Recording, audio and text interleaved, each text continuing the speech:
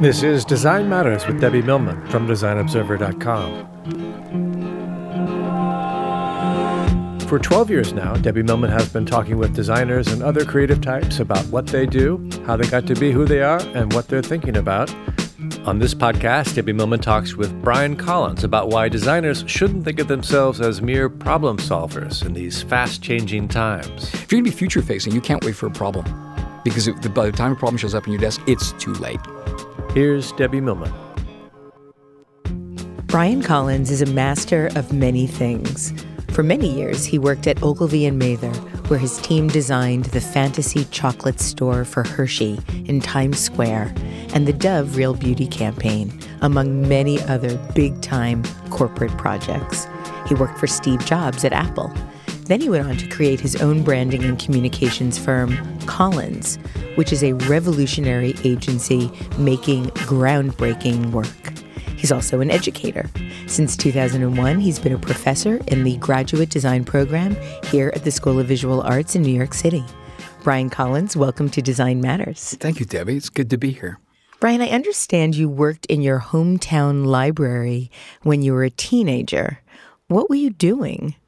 I wanted a job where I could get a little bit of money to spend. And libraries are really notoriously big payers. Well, no, it was a town job, and I saw that there were openings in the town library, and I've been smitten by books. And I said, well, wouldn't that be incredible to, work in a place where you love the product? And so I started working there in junior high school. I worked there through high school, so I understood by the back of my hand the Dewey Decimal System. So were you shelving? I was shelving. I was a page. It's called a page. And you're responsible for basically collecting all the books that people return, organizing them, and putting them back in the departments they're supposed to be in.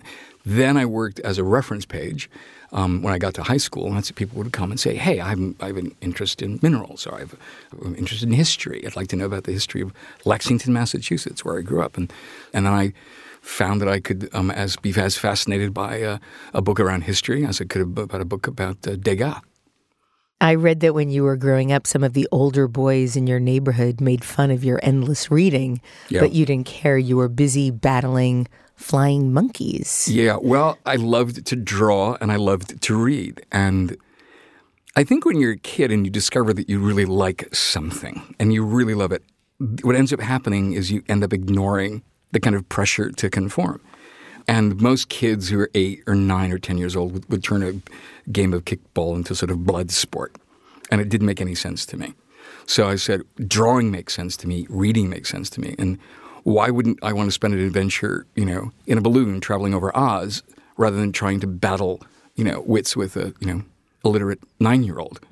I'd sooner spend time in the Emerald City than getting to a fist fight with some kid who I didn't really like. And by the way, the girls made more sense to me when I was 9 and 10 years old. Well, don't they always? They were like, what do you want to do? Like, let's go on picnics. I'm like, yeah, and let's go take a walk in the forest. The guys, when you're 8 or 9 years old, the explosion of testosterone in kids' and boys' brains, I found it limiting.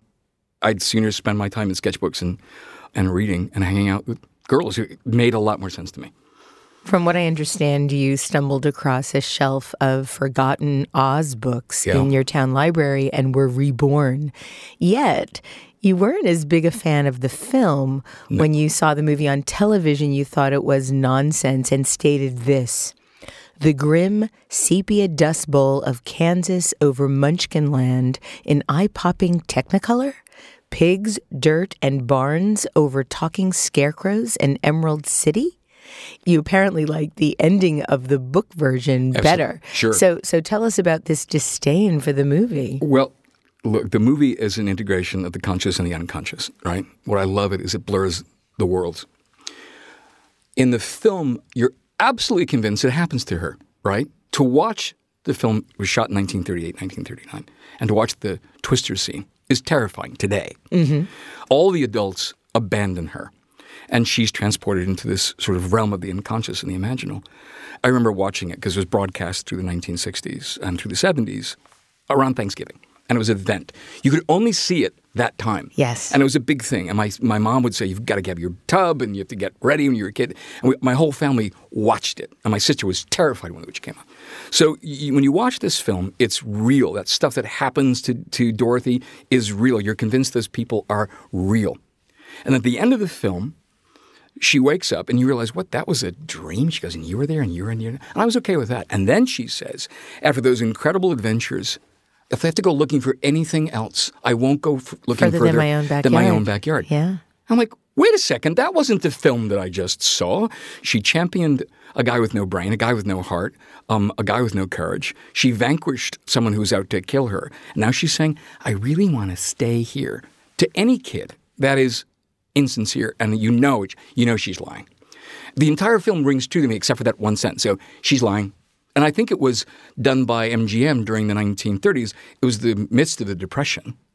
And I don't think they wanted to get people sort of riled up. They wanted to say, stay at home, stay where you were. Home is the place where you're safe. And for me, I'm like, no, I want to go back to Oz. I want to go talk with talking scarecrows and trees that throw apples and emerald cities. I don't want to spend my time in a dusty pig pen. But the book, it really happens. Glinda sends her back over the desert that separates Oz from the rest of the world. And she loses her magic shoes over the things. And then she has a series of 14 other adventures that L. Frank Baum wrote. And one was, for me, was better than the other. And that summer I discovered them. I'm like, there's a whole series of books. She goes back? What? And I read one after the other after the other. And I was born both as a citizen of Oz, and then I was born as a child of libraries. And wonder. Absolutely. She's abandoned by every adult. She propels herself, right? And even at the end, the Wizard of Oz says, come and I will see you in Oz, and I will take you back in my balloon. And even then he abandons her. And then Glinda says, by the way, the thing that you needed to get home, you've had all along, and it's on your feet. The thing about this is it's wisdom, and wisdom can't be willed. Ambition can be willed, achievement can be willed, but wisdom has to be experienced. And so she had to go through that stuff. Otherwise, I don't think those shoes would have worked. And so for me, that film is powerful up until that last 60 seconds, and then the books for me became real. And I lived the summer I was 10 years old. I lived in Oz. Your hometown, as you mentioned, is Lexington, Massachusetts. Right. You were the oldest of 5 children in a very large Irish Catholic family. What was that like? Noisy. And surrounded by mom and my aunts and certainly my dad, but primarily my grandmother, my aunts, and my sisters and my younger brother. But I was, even to this day, I go home and I think I'm an enlightened adult. And I go in to see my mom and my sisters and my brother, and I leave. I think I'm an adult, and I leave after 2 or 3 days with them. I'm still Peter Brady. Yeah, absolutely. I'm still and my mom, when I leave the house, she makes me a lunch. She wraps my soda in tinfoil, and she gives me $20. She goes, because you're going on the train, you need some money, Brian. Thanks, Mom. I'm 12 years old. Of my course. Mom's, and will be forever. Yeah, when my father was alive, I always ended up becoming 14 again. Always. Oh, yeah, and I'm 12. Yeah. I read an interview in Fast Company that you described yourself as a flamboyant child with a precocious sense of style. What kind of style? One of the things you learn how to do when you're the last one picked for the baseball team. Right? Yes. Okay, that's the way it is. Fine. I'll embrace that. So I read and I drew and I said, I'm going to be different. So you were a misfit? Were you a misfit growing up? Yeah. But embraced it. And I was a misfit by conviction at that point. So you weren't resentful that you... No, and my parents liked it and liked the fact that I was an artist. My dad and my mom and my aunts would always buy me art supplies. And my dad took me to art museums on the weekend and my mom took me to opera. And so it was...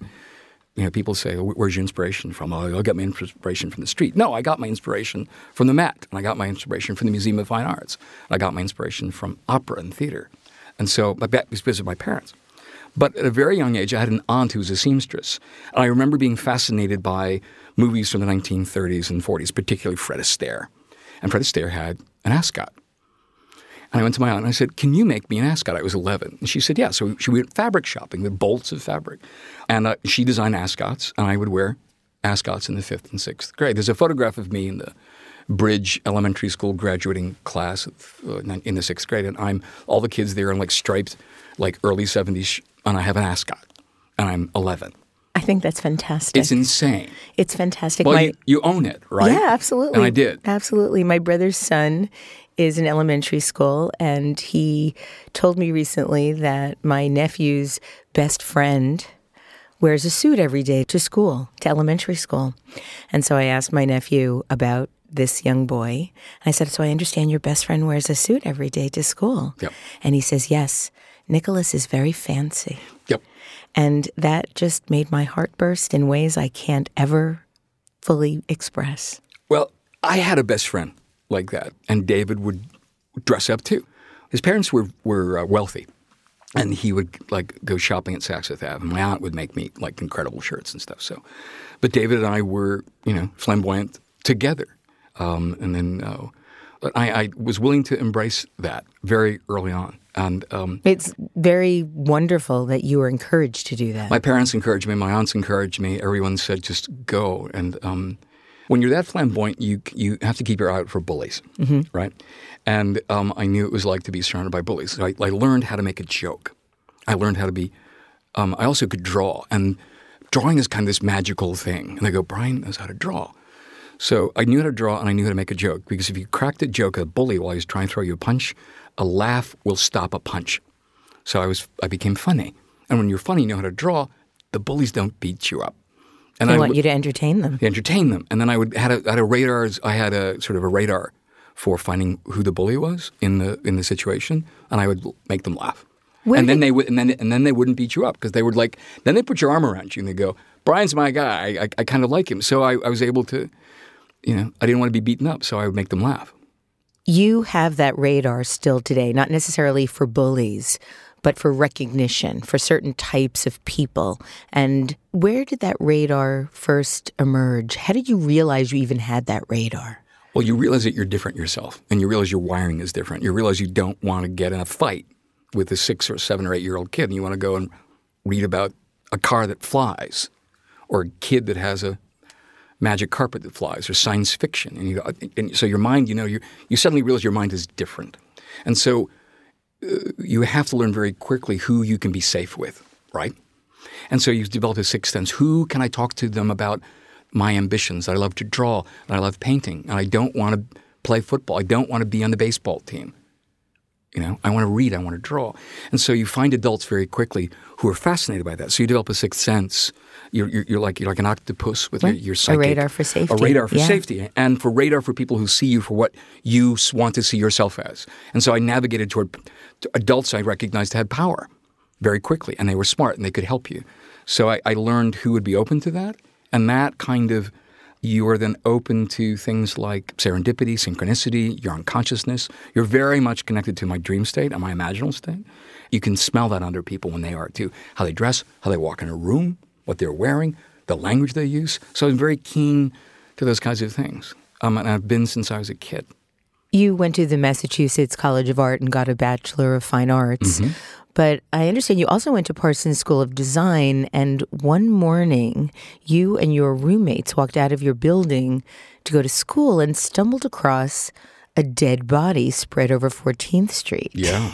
So what happened there? Well, you got to talk about a radar. Look, I was in school here in the early 80s, and that was the era of Taxi Driver. And the city had gone bankrupt and had abandoned Union Square. They hadn't touched it. Hadn't been cleaned. It hadn't been cut. And it was terrifying. Between the drug deals, people were murdered. And I lived in Union Square. And one morning, we saw 3 bodies. That was just one we saw one day. We walked out one morning. We left at 8 o'clock. We came back at a break at 11 o'clock, and there was the body still spread out on top of a car. And we called the security guy. We said, I think he's dead. I saw him later, and the guy goes, yeah, he was dead. New York City was dangerous then. It wasn't filled with Disney shops and Whole Foods. Certainly 42nd Street wasn't, that's for sure. But neither was Union Square. Yeah. It wasn't Shangri-La. And so it gave the city a sense of menace that kind of, in many ways, fueled a lot of remarkable things. The Union Square is filled. That's where I met Larry Rivers had his studio there. Antonio Lopez was in my building. I became friends with Antonio and Juan Ramos, his business partner. So it was really a rich part of that. And I think the soul of that still lives here. What's interesting is my office is now 2 blocks from there in Greenwich Village. But it was a dangerous time. After you graduated, you opened your own shop in Boston. What made you decide to do that right away? I was given a freelance project while I was still in school with the Digital Equipment Corporation. Digital was like the second, at the time, the largest technology company in the world after IBM. And then I did another project, and I did another project. I turned around. I had 3 people working for me, 4 people. Then I got a business partner. We moved to Concord. We had about 15, 16 people working for us. In the late 80s, at that point, we were doing a lot of work. We were making good money, but I didn't like the work we were doing. I wanted to do work that Michael Vanderbilt was doing, that Joe Duffy was doing, that the Massimo Vignelli was doing, that Pentagram was doing. And we were doing annual reports and a lot of stuff that was wonderful, but Pick your heart sing. It wasn't made by the guy in the 6th grade who was making ascots. And I'm like, I want something more than this. So I sold my company, picked up and moved to London, and I got my passion back again. One summer I visited all the designers in London I admired when I was 28. What made you decide to approach Joe Duffy about a job? I was introduced to Joe, and I said, I'm very curious about meeting Joe. Joe was curious said, yeah, I'd love to meet Brian. I met Joe in New York City. He said, I'd very much like you to come out and meet the rest of my staff. It was 1999, I pick up, and I went out and met Todd Waterbury, Sharon Werner, Haley Johnson, Joe. And they were at the very top of the design game. Yes, they were. And they were killing it. And there are 11 of them. And Joe said, you want to move to Minneapolis? And so I left my design studio in Boston, sold my business to my partner, and picked up and moved to the Midwest and never looked back. The decision to work with Joe changed my life. In what way? You're lucky if you meet people who help you in your career and help you in your work. I was blessed. Joe helped me make my life better. How? I saw and contemplated a successful career in Boston. And I'm like, okay, we have a company with 15 people, and we were growing. We were doing work for John Hancock, Digital, the regional major corporations. And yet I would see the stuff that Joe was doing. Like, what was Clasco he was doing? We're going to do work with Ralph Lauren. And the work was just powerful, and it was illustrative, and it moved me because it was kind of magical, and it was illustrative, and God forbid New York it was decorative, God forbid. And Boston was sort of trapped in the sort of new modernism where everything was flush left, universe, people got excited if they did a red rule underneath it. It was very trapped by what I thought was a very constrictive Yale aesthetic. Everything was sans serif and everything was flush left. Picture on the left, type on the right, type on the right, and it was just really limiting. But in Boston, that was the game. And if you did that kind of work, then you were elevated. And I'm like, I didn't want to do that kind of work. I saw Joe doing pictures with pirates and baseball players and photographs and drawings of tomatoes for like pasta sauce. And it was magical. And it didn't look like the kind of grim, gray, stiff stuff that was, Boston was trapped in. And so when Joe said, do you want to come and work with me? I'm like, I picked up my bags and I was there 2 weeks later. What was the biggest thing you learned working with Joe? The power to say no. In what way? I think that the design business felt it was in the service business. And so the customer was always right. So the customer wants it this way, you have to do it like that. And that's how I thought you would build a business, by being responsive. And Joe told me, no, you have to be responsible to the creative brief, and responsible to the problem, and responsible to the customer, and responsible to the brand. And he was very specific about the kind of brands he wanted to work with, and then built a remarkable business. And so the power to say no, I don't say it very often because I'm very careful about the clients that we do work with. And the clients we want to do work with want to transcend, create something new, invent something that hasn't been seen before, but to learn that you could say no to a client. I remember we were working in a famous brand when I first got there, for a very, very famous brand. It was a beverage brand. And Joe had been through 6, 7, 8, 9 rounds of revisions. And they're meaningless changes. But some internal person said, that doesn't look good, this doesn't look good. And they said, there was one last change, it was stupid. And it really compromised the design, the integrity of the design. And the client said, well, and any design firm we work with, any design firm in the world would make this change. And Joe's attitude was, well, then you should have hired any design firm in the world. And then Joe went on to do extraordinary work with other brands, including Coca-Cola. I mean, Joe's is such a remarkable mentor to me and such a hero in terms of what he was able to craft in Minneapolis. And that's the other thing, is creativity can happen anywhere, right? It was smack dab in the middle of the country, and he revolutionized, and he brought, I think, romance, he brought illustration, he brought decoration, and I think he brought soulfulness into the design equation when it was missing. Now, I'm not exactly sure about the timing here.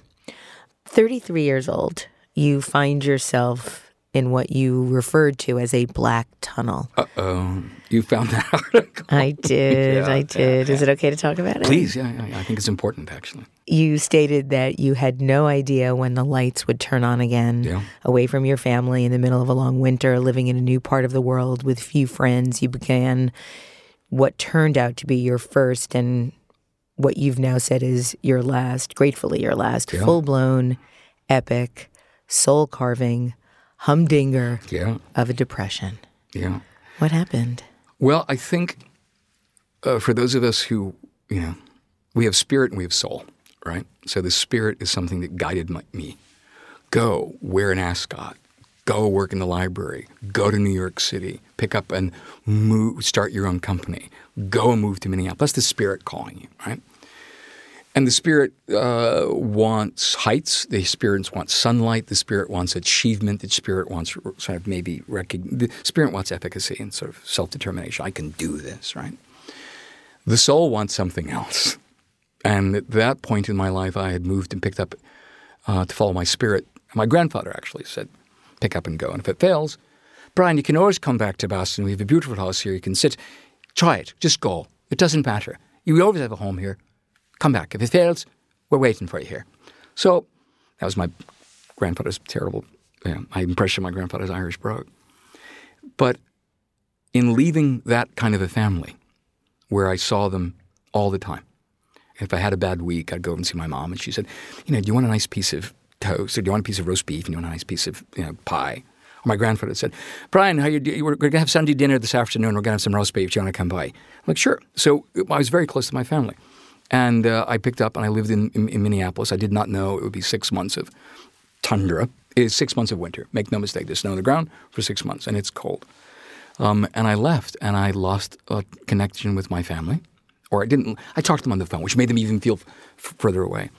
And then I slowly, the lights started to go off, and I didn't feel connected. I felt deeply blue. I could look at a sunset and not see the sunrise and not feel it. And it's dark, and it's really, and it was really hard.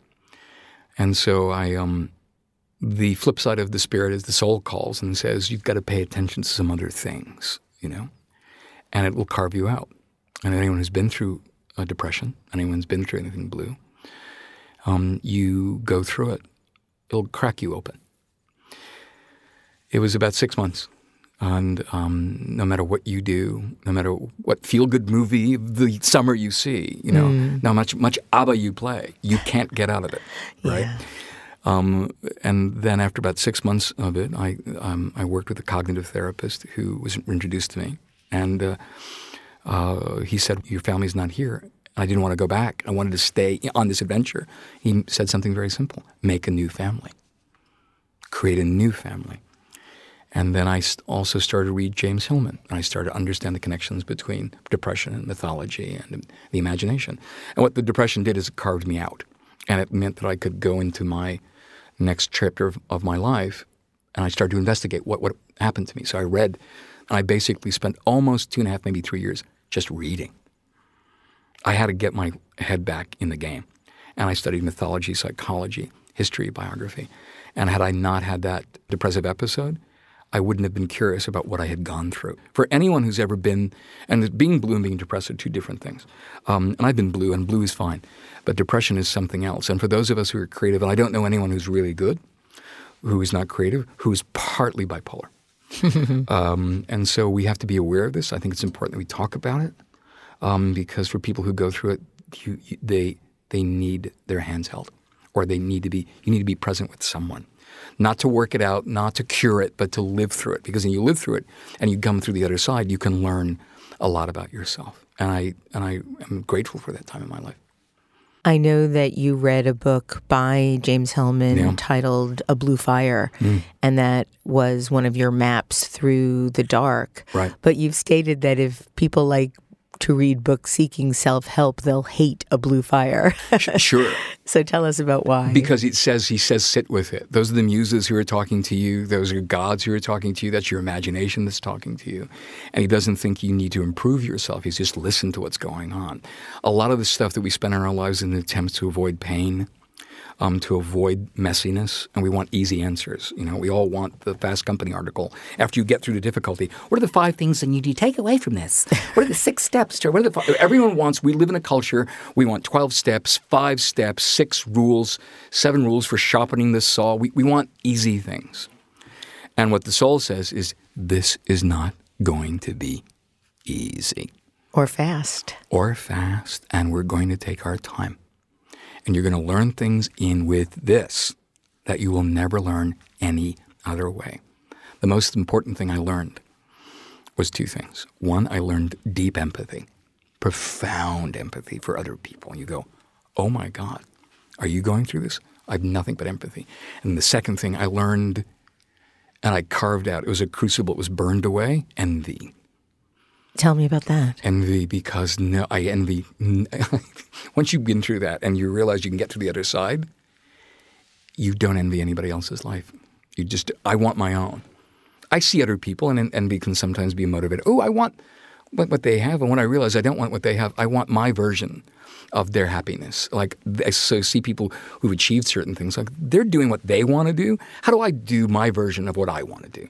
And so envy was, I compared myself to other people, and I stopped doing that on the other items. Envy died.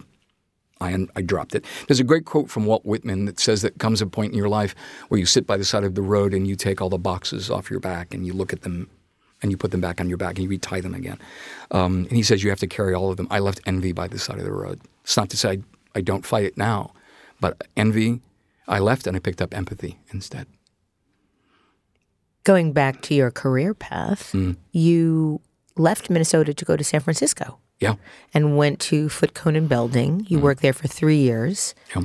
And then you returned to New York to run a design group in the agency founded by one of your heroes, another one of your heroes, David Ogilvy. Yeah, who I met when I was 23. What made you decide to do that? What was your original goal in starting this group? Well, a couple of things. The move to San Francisco was the spirit calling. I had sort of I understood what I'd been through with that, and San Francisco seemed, go west.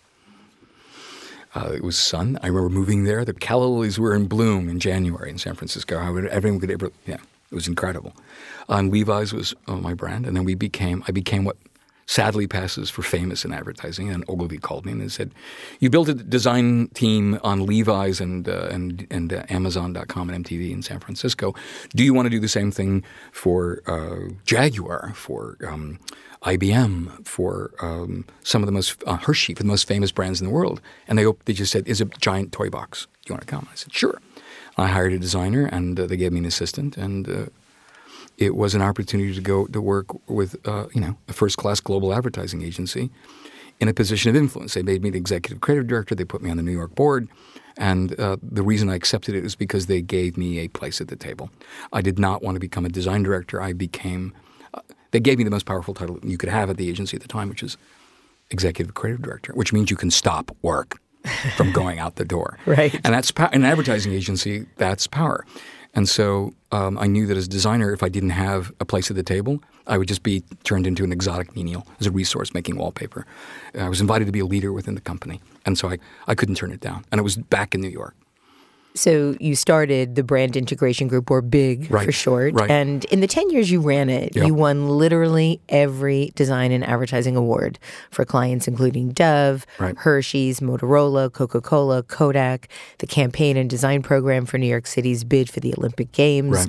The list goes on and on. We were busy. You were busy. We were busy. In 2005, Fast Company appointed you one of 5 American Masters of Design. I'd like to talk with you about one or two of my favorite projects of yours at BIG. So let's start with Dove. Talk to us about the challenge you faced with the brand and what you ended up doing for the notion of beauty in our culture today? Dove was a really interesting problem. They wanted to move out of soap into the sort of beauty and skincare category. They'd been in soap for 40 years. It was the brand that was founded and launched by David Ogilvy in the 50s. And they wanted to move in the beauty category. When you enter the category, we just didn't want to replicate what everybody else did. If you want to enter the category, you have to come with a new point of view. And so we really thought it would be interesting to embrace the unfolding dialogue at the time around body and a lot of conversations around shape, size, color, age, skin. And we thought that would be interesting. And so we did a big campaign, and we photographed women of different ages and different scale and different body size. And it kind of looked like a Lane Bryant campaign. I'm like, this isn't going to work. And then a member of my team came in to a workshop that we had, and she had a picture of her mom, Dara Marshall. I remember she's a brilliant account lead on our team. And she had this picture, and she said, look at my mom. And she was an infant in her arm, and her mom was breathtakingly beautiful. And then we said, let's everyone bring in pictures of the women in their lives that are important to them. And they did. Their moms, their sisters, their grandparents, their daughters, everybody. And we all had these photographs. And these were extraordinarily beautiful women. I said, well, why don't we ever see women that look like this? They're beautiful. And then other members of the team, including Judd Harner, David Israel, we took this idea and we invited 70 of the world's most celebrated female photographers and said, what does female beauty mean to you? Not through the men's eye, but through women's eyes. And we got the most incredible, iconoclastic, beautiful photographs. Instead of doing it as an ad campaign, we built it as an exhibit that traveled across North America, and the press went insane for this. So, there are images of little people, older people, people with freckles. And it was these sort of quite celebrated photographers, Marilyn Mark, Annie Leibovitz, were among them. And all sorts of ranges of beauty, traditional beauty, more provocative beauty. The idea was beauty should be a source of confidence and self-esteem and not anxiety. And it was democratic and it was personally defined, not by the fashion industry and not by the beauty industry. And so we did this incredible exhibit.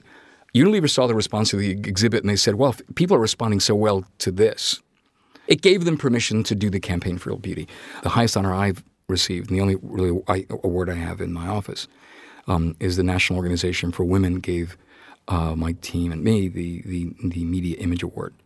But I got to tell you, it was, like every project that I've had, we all stood on the shoulders of remarkable women on my team, including Laurie Cohen, Lee Okies, who've gone on to do remarkable things. So, well, let's talk about that a little bit, because in addition to all of the accolades and the awards, you've become known for an additional really unique trait. You find and foster talent. The list of people you have discovered and mentored is literally like a who's who in graphic design, whether it's Alan Dye, Michael Ian Kay, Mark Kingsley, John Fulbrook, Stella Bugbee, Matt Luckhurst, David Israel, Deborah Adler, Bobby Martin. The list goes on and on. How do you do this? Tell us how you find this. Well, look, I don't think I discovered any of them, and I think they would hopefully agree. That same kind of sense that you find people who live their life with a light that shines beyond the stone that they're standing on. And they want to build connections. They have a discussive intellect. They see the world in big ways. They ask a really interesting question, like, what if? What if we do that? What if we try that? Maybe I can try this. They have boundless ambition. They usually have an extraordinary character, and they always have talent. Those are the three things they have: character, energy, ambition, and talent. Ambition will propel them through doubt. We all have doubt. I'm sometimes racked with it. But character is something that I think makes your career at the end. I think that's what drives everything. And then talent is that weird ability to look at pattern, the same pattern everybody else is seeing, and see something new. Talent is, I think, a very heightened pattern recognition system, and find the meaning in the chaos and pull it out and say, it means that, it means this. And the people who you mentioned are incredible at that. Some of them have written it to fame and fortune. Some have been written to building extraordinary creative careers, like Rebecca Mendez, who's about to win the AIGA medal. Yes. And who already won the Cooper Hewitt National Design Award. I would argue that these people were already on their way. And when I met them, all I said is, do you want to play in the sandbox that we're trying to create? And I think the reason all those people fit together when we were working together, and hopefully to this day, including someone on my team like Tim Goodman, who Tim, of course, who we hired out of SVA, who's gone on to do extraordinary things. Is we have a team of sort of, I'd like to think, gifted misfits, and we all fit together with each other because we don't seem to fit together anywhere else. And I like that. It also means you have to embrace all of them, not just the things that are their talent, their insecurities, their doubts, their creativity is a complex thing. And you have to say, I want all of you, all of the things, all your quirks, all your shortcomings, all your doubt, all your anxiety, all your ambition, all your ego, all your hope. Bring it all. And not just, I just want this part and that part. It's like falling in love. When you open the door to love, it all comes in. If you want talent, you have to take it, all of it. And you have to accept them for all they are and create places where they feel that that's embraced. Does that make sense? Absolutely. Yeah. In a big, gigantic move, you decided to leave big and go work for Steve Jobs at Apple. Tell us about that. I haven't spoken about this publicly. Do you want to? Let me try and see if I can. Okay. I know they're very secretive over there. They're super secretive, and they should be because they're making the future. And I've purposely not talked about it because it was a confusing time for me. It's a very strange thing to get on your message. Hey, Brian, this is Steve Jobs. Can you give me a ring? I want to talk to you about what we're doing here at Apple, and I think, you might be interested at Click. I'm like, oh, right. Yeah, did you think it was a prank? Absolutely thought it was a prank. So Jan Leth, the director of creative director at Ogilvy, the digital arm of Ogilvy, was in the office. That's funny. He goes, call them back and see. Let's play it out. And then bing, bing, bing, bing, 415. And the answer rings. This is Andrea. May I help you? I said, this is Brian Collins. Oh, Brian, Steve wants to talk to you. Can you talk right now? I said, sure. Bing, bing, Brian? Yes. Hi, it's Steve Jobs. Thanks for calling me back. And I went, and Jan goes, and I went, and I covered the phone. And he goes, Brian, that's Steve Jobs. I goes, Jan, I'll catch you later. And he said, we're doing some interesting things out here. I want you to come out and meet Johnny. Can I put you on a plane? Can you come out here this weekend? Johnny as in Johnny Ive. Johnny Ive. I'm like, yeah. So I was Thursday. I flew out on a plane Friday night. I met Steve on Saturday. 3-hour interview. He grilled me, and then he dropped me back. Wanted to continue the conversation. He drove me back to my hotel. We had an hour conversation, and then he dropped me off. He left, and I was in the hotel calling my sister. Like, I think I'm going to go work for Apple. I think I had a really good interview with Steve Jobs. And then someone pokes me on the shoulder, and it's Steve Jobs. And he goes, Brian, my wife wants to know if you'd like to join us for dinner tonight. I'm like, Marianne, hold on. I'm like, yeah. And so I'm off. I get back in Steve's S-Class Mercedes, and we go to Steve Jobs' house. And I spend the evening with Steve, his family, his kids, Lorraine, listening to music. Spent the whole evening there talking about the future and talking about Apple. He offered me the job. He said, you want to come? So I went to Ogilvy, and I said, yes. And I said, I'm going to leave. And Ogilvy was it was difficult because I had built my own sort of design company within Ogilvy. But when Steve Jobs calls, it's, you do. And I went. I got along really well with Steve. He was the idea, the Steve, the universe warped around Steve Jobs. And he would call me. I'd be in New York. He'd call me at 1 o'clock. I remember it was like 1 o'clock in the morning. He was calling me, Brian, I'm in Kauai. He just finished Macworld, which is where he went after he did Macworld. I want you tomorrow morning. Can you go down to Prince Street? We're building an Apple store there. Can you go and take a look? I want you to meet the architects. I want your point of view about blah, blah, blah, blah, blah. And so I walked through the Apple store in construction on Prince Street.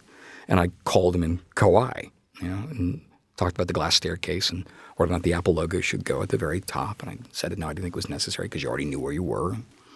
And so I had a really good relationship with him. And then I got there, and then I realized working there that what it was is an entire – make no mistake, the lead designer at Apple above Johnny was Steve Jobs. He was the designer through and through and through. And one time we were walking down a hallway. He picked up a piece of plastic resin that was like foamy. And he goes, isn't this good? Hold this. It was like a weird temperature. It was colder. He gave it to this shocked designer. Come and talk to me about my office. And they were freaked out. But Steve was a designer through and through. And he was the vision. And I remember talking to him over dinner. He said, the world needs Apple. It was a mission for him. What you had is an entire organization that was built around second-guessing Steve Jobs. And his mission was to find the most extraordinary designers in the world to bring his vision to life. And it was a very powerful vision. And I was ambivalent about whether I was building chocolate factories and doing work with Jaguar and Charlie. And it was the vision that I was working on with Michael Kay, Rebecca Mendez, David. We were starting to make something on our own. And I was ambivalent about signing up, passing my vision and giving up mine for that, for Steve's, which was magnetic. And through a series of conversations, Ogilvy called. Ogilvy said to me, go out and take the job, but we'll leave the light on for you. Nice. And they called me every week. How's it going? How's it going? And I had a long conversation with Steve. Steve felt my ambivalence. I felt my ambivalence. And Ogilvy asked me to come back. They structured something for me that was extraordinary. And I picked up and I returned to New York. Any regrets? None. I did for a while. None. How hard was it for you to make that decision? Impossible. Did people think you were insane?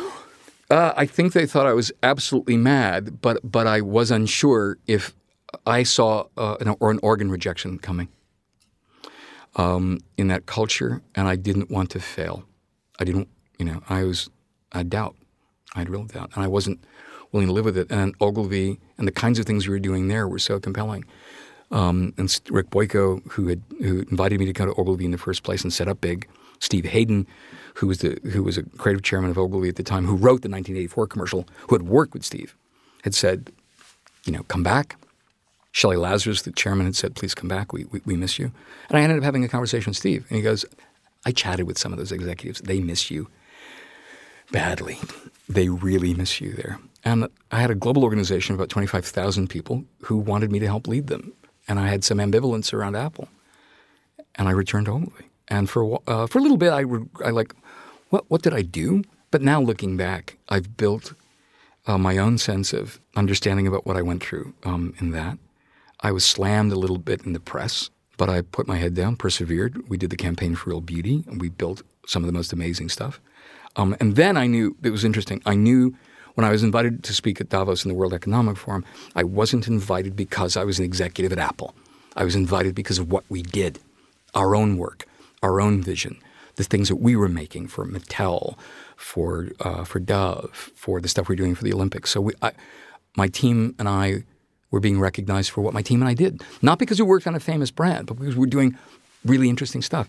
And so I realized that I liked working with a team of people who I didn't know what we were going to make every week. I had no idea. And so it was always an adventure there. And for me, and for the kind of mind, the sort of peripatetic imagination that I had, bouncing from Dove to IBM to Motorola to Hershey, that kind of diversity of creativity is what I needed. And then today at Collins, we work with a handful of the world's largest corporations and small startups. And I love that kind of peripatetic creativity. You stayed for another several years at Brand Integration Group, and then ultimately in 2008, you started Collins. And I read that one of the first things you did when you started was to take your team, which included Leland Mashmeyer, Timothy Goodman, John Fulbrook, and Stephanie Segar, up to the Hudson River Valley to spend 3 days with a Buddhist teacher for a 3-day silent retreat. That meant no talking, no technology, no writing. What made you decide to do this? Well, Pema Chodron has been a hero of mine, and she writes a lot about ambition, ego, and understanding both yourself and your place in the world. And I thought it would be a inciting incident that we could use to frame how we were going to launch Collins. I like rituals. And I wanted to get my team out of New York City. So we took them up to this fantastic Buddhist retreat in bucolic, the Hudson River Valley. I mean, it's unbelievable. It's called the Omega Center. And it was, we stayed there. It was fantastic. But she speaks a lot about fear and moving into fear and dying again and again and again and again to yourself so you can move into larger and larger and larger worlds. And to be very uncomfortable with doubt and fear and anguish and anxiety, recognizing to banish that is to banish parts of the human experience and also banish parts of your soul. And not I need her number. And embrace those parts of your soul. And so we went there. We thought it was just a weekend. We'd listen and talk with her. We didn't know it was a silent retreat. Oh, you didn't know what you were getting into. No, we thought it would just like a 3 days with her, and it was about 40, 50 people maybe. And we got there and we realized we can't say a thing I mean, John and I were like, what's going on? And you guys are all talkers. John Fulbrook is a talker. No, he's beyond a talker. He's like a machine. He is. He was my first guest on Design Matters, and I specifically picked him because I knew if I choked, he could keep talking. Yeah, I adore John. He's a dear friend. And one of his clients loves him, and they call him the Mouth, And so the Mouth and I were at a silent Buddhist retreat. And John would go, well, this doesn't, I'm not complete. And then people would go, shh. And it was just, and it was so, what that forced us to do, we had to listen to her. We couldn't make comments. We couldn't make jokes. All we could do for 3 days is listen. And John and Leland and Tim and Stephanie, and we just listened. And it became, I think, a moment where we all kind of shared this common experience, and it was interesting. We laughed. We went out to dinner afterwards and we talked. But while we were on the campus, we had to be quiet. But I like rituals. Why? Why do you like rituals so much? They focus your attention on a moment. You say, this is a moment of change. You want to elevate yourself out of the everyday. So whether it's a trip, whether it's going on a boat, whether it's getting on a helicopter, whether you've got to change some part of the experience to say that you're marking a moment in time. And I was marking the moment of a company that we were beginning, informed by ambition, anxiety, doubt, hope. And she is eloquent in how the human experience embraces all of those things. I really wanted to have a dialogue with them about all of those things in that weekend, and we did. Did you have to face certain things together as a group during the retreat? No, there was no trust falls. There's none of that. I'm very suspicious of hocus pocus, let's all focus. But I'm fascinated by information. I had no prescription except for people to take away whatever they took away from it. And if it spawned a couple of conversations, but it was not, I didn't force it. We just opened up to that information. It was interesting. It spawned a couple of dialogues. It came back to affect us 2, 3, 4 years later. I didn't have a prescription for it. I was curious. And I was fine with just being curious. You are now about 50 people at Collins in 2 offices, and you are what I call in the zone. You're winning almost all of the work you're pitching. The work you're doing is some of the best of your career. Thank you. And you are making a real difference in the branding and design and business communities. I hope so. What do you attribute this momentum to? God, I want to come up with something that's really pithy. Me too. I do. I want you to. But I'll tell you a couple of qualities that I think. Curiosity.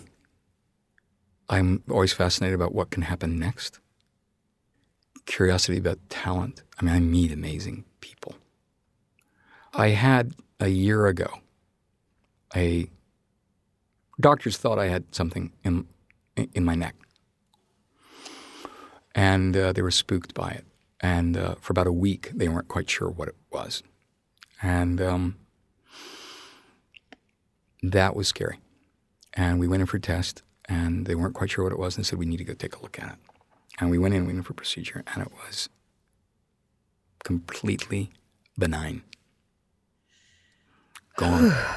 Didn't exist. It was something that did look odd, and they couldn't quite determine what it was until they removed it. For a week, a little less than a week, my doctor said, this is concerning to us, and it might not be good news. What did you do? The first morning I woke up and I cried. Not because of what would happen to me, but because I was going to cry because the people who I built this company with, I was concerned I wasn't going to be able to see them every day. I didn't want to suddenly climb the heights of Machu Picchu. I didn't want to, open up a cupcake factory in Iowa. I didn't suddenly want to become a dancer. I'm like, I want to continue to do what I'm doing. And there was such a clarity for me about how much I loved the people that I worked with. I mean, loved them. I mean, I'm not abstraction. I care for them deeply because I'm gifted by them because they're all better, smarter, stronger, more creative, more imaginative, more hardworking than I am. And so I learn something from these people every day and our team of people. So I think it was a realization how much I love design and how much I love working with people, and I don't know what's around the corner. And I'm fascinated by the possibilities of the team that we've built to take on any kind of creative project. And I now have a bench of the most extraordinary people I've ever worked with, and we can do anything. Film, movies, architecture, design, branding, packaging. And so for me, it's always, what is around the corner? I think that's what drives me. What could we do next. You recently stated nobody's competing with each other anymore. No. We're all in competition with the future. I think that's true. So can you elaborate? What do you mean by that? I think that's an orientation around forgetting about looking over your shoulders and saying, oh, look what they're doing. Look at I'm not interested. Because by the time you mimic what they're doing, it's over. The future's coming at us at such an extraordinary level. It's so accelerated right now. The CEO of Pepsi said she used to create a business and examine her business plan every 5 years. Now she's doing it every 1 to 2 years. It just moves that quickly. So if you're focused on what your competitors are doing, you're looking over your shoulder, then you're going to miss out the future, which is coming in and rolling up at the door. And so you have to be oriented around what does the future hold, and you have to move faster than the culture itself, which means you have to kind of anticipate the future, and you have to have some ability to be fascinated by foresight and kind of anticipate what is going to happen next. How do you do that? Imagination, being very connected to what's unfolding around you, being connected to young people, being connected to forces in politics, economics, society, fashion, style, design, and try to see where the gaps are. At the end of the day, intuition, but at the end, all intuition really is a very heightened pattern recognition system. So that means you've got to be aware and connected. And I think as a practicing designer, we have to be deeply connected to what people are looking for. And I think as designers, empathy is a really good guide for understanding what the future holds, because you're trying to find out what do people need that they don't know about?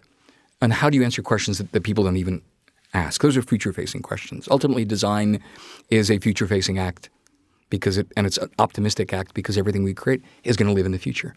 So you have to, in my mind, think out 3, 4, or 5 years all the time. That's where design lives. And designers, I think, are like wizards in that regard. Is we look at the future and we say, the future could look like that. It could behave like this. And we prototype it. We can make it. We just don't talk about it. Advertising agents can just talk. We can build stuff. We make things. And we bring it back from the future and say, which of these are the most desirable? Which of these are the most workable? And then we can then choose. I think the ability to live in the present and the future is demanded of designers right now. You've also said that we create brands, we create beliefs, we create belief systems. We construct frameworks through which we may better understand the world. Mm-hmm. We do this with religion as well. Mm-hmm. In today's world, do you feel like we're doing this now with politics? That's a big question. Yeah. I think religion, politics, and design are all interrelated. Both religion and politics recognize this. This is the way the world is. And what religion, politics, and design all do is say, but this is the way the world should be. Yeah, that's good. Very good. They all have that in common. Yeah. They all have the same ambition to make the world a better place, right? Designers get to do that because we know how to make things, right? We know how to imagine things. Politicians know how to do that by articulating a certain vision of the future. Religion does it by being connected to the metaphysical. And design, I think, does both. Politics is kind of the art of the practical, right? And I think design has to live in both the conscious and the unconscious. Freud said, if you look at Freud, he said, the conscious is sense and the unconscious is nonsense, and I disagree. I think the unconscious is the connective tissue that keeps us connected to synchronicity, imagination, dreams. And I think it's the responsibility of designers and artists to create the dreams that our culture needs to move forward. I think if we don't have dreams, then we can't imagine. And we can't imagine, alternative futures. Brian, my last question is about the role of the designer. For a long time, people were convinced that designers were supposed to be problem solvers. Yeah. And you came along and stated that designers were supposed to be problem makers or problem seekers. Right. Do you still feel that way? Well, that even more so. Yeah. In our industry, we tend to latch on to the sort of simple bromides and cliches that fix our imagination. We're problem solvers. Really? My problem solver is like the plumber, or my roof needs to be fixed, right? That's my problem solver. And I think what it does is, to use a term by Ralph Kaplan, is it turns us into exotic menials, which means we only get a call when there's a problem. And there's so many things that are going to be problems that need to be anticipated. If you're going to be future-facing, you can't wait for a problem, because by the time a problem shows up on your desk, it's too late. So problem-seeking means you've got to go out and be in your front foot and look and be sort of self-propelled and look for answering problems and answering questions that people don't know how to ask. But by the time it's in the brief, it's already baked. The culture's moved past. So our job as problem seekers is to try to anticipate the problem before it happens. And I think that's the role of designers. And because we're imaginative. We figure that stuff out all the time. So I think actually problem solvers is not only inaccurate, it's damaging. Seeking is what we should be doing. Brian, thank you so much for being on Design Matters today, and thank you for making such positive change in the world with your work. Thank you, Debbie. It's great to be here. I hope I added more light than heat. Absolutely. Thanks. To find out more about Brian Collins, please check out wearecollins.com. This is the 12th year I've been doing Design Matters, and I'd like to thank you for listening. And remember, we can talk about making a difference, we can make a difference, or we can do both. I'm Debbie Millman, and I look forward to talking with you again soon. Design Matters with Debbie Millman is recorded at the Masters in Branding Studio at the School of Visual Arts in New York City. It is produced by Curtis Fox Productions with technical assistance by Mark Dudlick. The show is published exclusively by DesignObserver.com. You can subscribe to this free podcast in the iTunes Store.